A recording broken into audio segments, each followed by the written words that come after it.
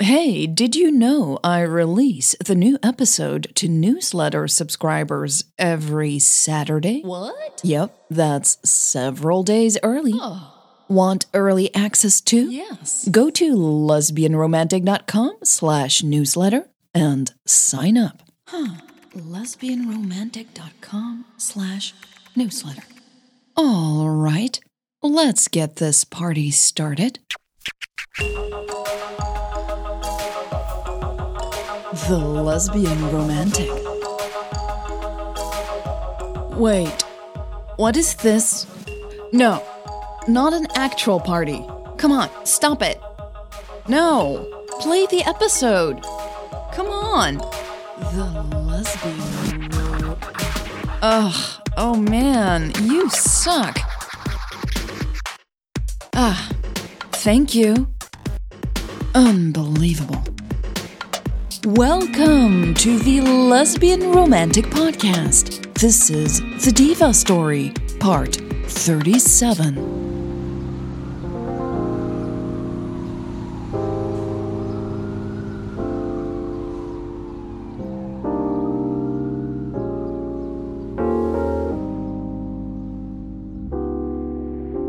It's going to be tight. I think this timing will be, a challenge, but this is what I propose. Maybe I should buy flowers on my way home, Hannah thought, and smiled. Red roses. Big ones. Everyone likes roses, right? She colored in the little heart she had drawn in her notebook. What do you think, Hannah? Hannah looked up with a frown, feeling a bit annoyed for being interrupted. Patrick and Susie were staring back at her. Sorry, you lost me there for a second, she admitted reluctantly. Patrick took in a deep breath and pointed at the screen on the wall. The timeline for the store in Houston? Hannah studied the dates displayed on the screen. Opening the week before Valentine's Day, huh? She mumbled. Susie put down her pencil. Excellent plan, Hannah said. Patrick leaned back in his chair, shaking his head. Permission to speak freely? He asked. Hannah chuckled. This is not the army, Patrick. You can always speak freely. Susie and Patrick exchanged looks. What? Hannah said, annoyed again because they clearly had talked about whatever was going on. Patrick turned in his chair and met her gaze straight on. We need you to come back, he said. Hannah huffed. What do you mean, back? I'm right here. Susie fidgeted with the papers in front of her. Patrick means you've not been yourself lately, she said. Hannah crossed her arms. Get to the point, please, she said icily. Susie gave Patrick another glance, but he kept his mouth shut this time. You're not coming into the office every day anymore, and when you do show up, you're distracted, Susie said. Hannah was tempted to flat out deny the accusation, but she knew Susie would never say something like this without having given it a lot of thought first. So Hannah turned to Patrick. Look, I know I messed up with those appointments in Houston. I am grateful you fixed that. We're back on schedule, so what's the problem? Patrick's nose twitched. Come on, out with it, Hannah said. Patrick folded his hands and cleared his throat before he spoke. The business just doesn't seem like a priority for you anymore, he said hesitantly. Hannah grabbed her pen and clenched her fingers around it. She noticed Patrick's eyes drifted to her notes. Hannah quickly flipped the page to hide her doodles. A long silence fell. A part of Hannah wanted to storm out of the room angrily, but the other part knew that would only make things a lot worse. She felt two pairs of eyes fixed on her, waiting for her to reply. "It's not true," she said, but then abruptly stopped to think again. She had almost said, "This business is my life." But that was no longer true. Something had changed. She knew she would have to do better. These last few weeks, she had been slacking. Her eyes drifted to the screen on the wall. "Show, don't tell," she thought, and pointed at the PowerPoint slide. "All right, the launch schedule is fine. Please add an extra day in Houston to my schedule, Susie. I want to be there the day before the opening. Patrick, take another look at that sampling budget. It's too high. I don't think we need to hand out that many free boxes." She closed her laptop and got up, making sure she looked confident and in control. "Let's talk about Houston again next week. Patrick, I'd like to see the revised budget by the end of this week." Both Patrick and Susie nodded in silence. Hannah studied the faces of her two employees. They looked flustered. She smiled. "Have a good night," she said, and walked out of the meeting room.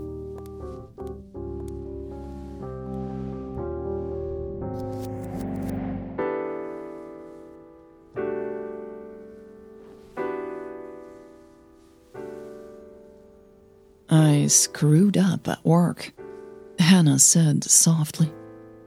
Her arms were wrapped around Millie, and Millie had one leg sprawled over Hannah's. They were lying on the couch in Hannah's living room. "Today?" Millie asked. She stroked Hannah's lower arm absent-mindedly. It gave Hannah goosebumps. "No, I've been too absent, too distracted for a long time." Millie froze. "Are you saying it's my fault?" she asked. Her tone was soft, but her words still made Hannah hurry to reassure her. "No, of course not," she quickly said and shook her head. "Not in any way." "It's been hard for me to keep my focus, too," Millie mused. Her hand slipped under Hannah's sweater. "Really? But you're so good at staying focused." "Yes, meeting you threw that out of the window." Hannah turned her head, searching for Millie's eyes. "Are you saying it's my fault?" Millie chuckled. "Absolutely. It's 100% your fault." Hannah grinned and rested her head on the pillow. "Can't say I'm sorry." "Yeah, I thought you would say that." Millie lazily traced circles around Hannah's belly button. Hannah closed her eyes, feeling relaxed and content. A sudden thud and a plaintive meow snapped her out of her slumber.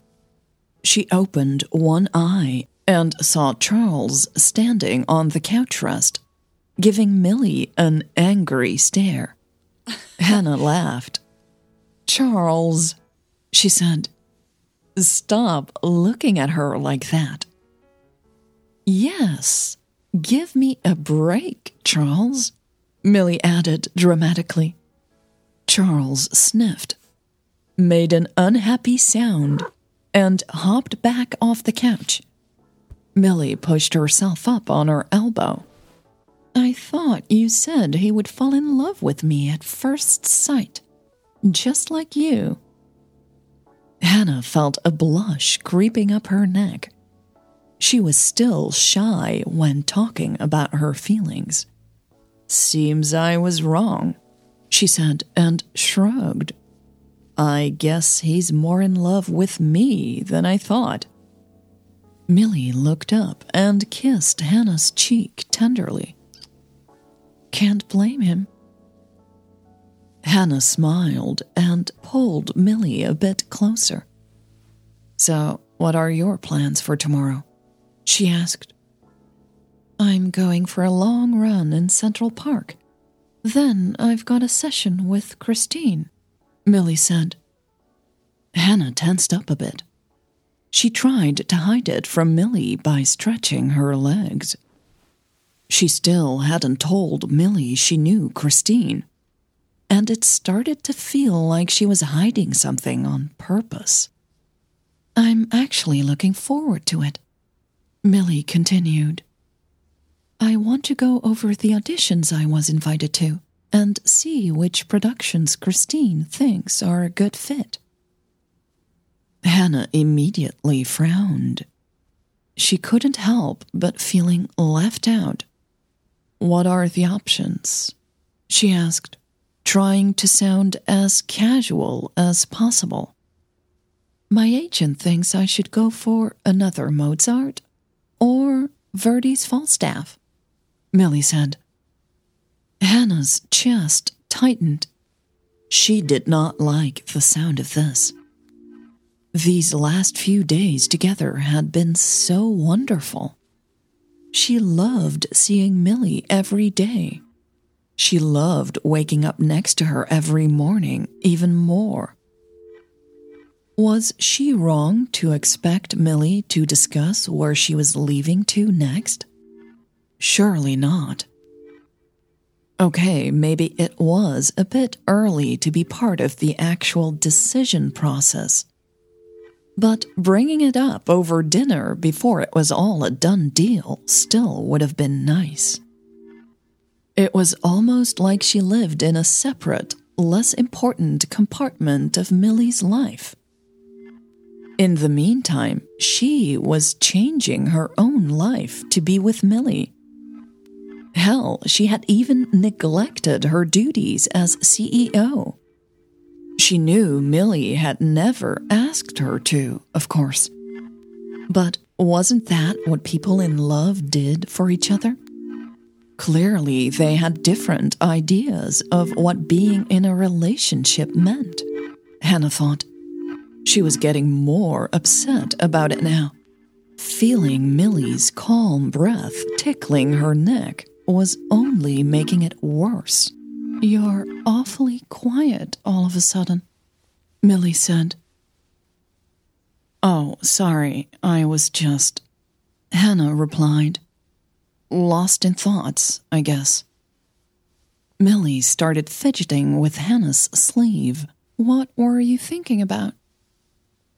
Hannah's mind was racing for a truthful answer that wouldn't give away too much of her real feelings. "I was wondering where you'll audition," she said at last. "Oh, Boston and Germany." Hannah's eyes widened. "Germany? The country?" "Yes." "At a small opera house. Compared to the Met, that is. But it has an excellent reputation," Millie said. Hannah's restraint had reached its limits. "So you would be gone for a long time," she stated. Millie slowly sat up. Her hair tousled. "A couple of months, I guess," she said. Hannah sat up too, throwing her legs over the edge of the couch too wildly. "Well, I guess I'll find out where you're going as soon as you and Christine have made a decision," she snapped. Millie was silent for a few seconds. "I don't get why you're upset about this," She then said, "Christine is my coach. Why do you have a problem with me asking her about this? It's not like you can advise me on what's best for my voice and my career." Hannah flinched. "Sure, you're right," she replied and pushed herself up from the couch. "Christine is the expert." "She really is. Please don't be like this." "Like what?" "Like it's somehow wrong to talk to Christine." "Oh, but you should talk to Christine," Hannah said, ignoring the alarm bells going off in her head. "I think you should definitely talk to Christine. Ask her if she thinks you should go to Boston or Germany next." She turned around to face Millie. "And you know what?" she said. "While you're at it, ask her about what she did to me and my mom, okay?"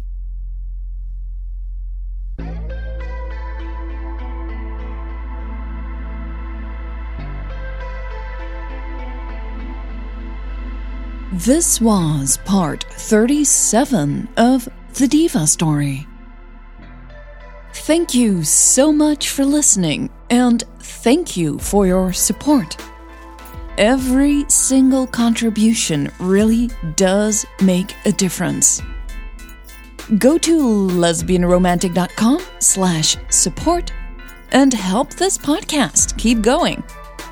Thank you so much, and now, drama. See you next week.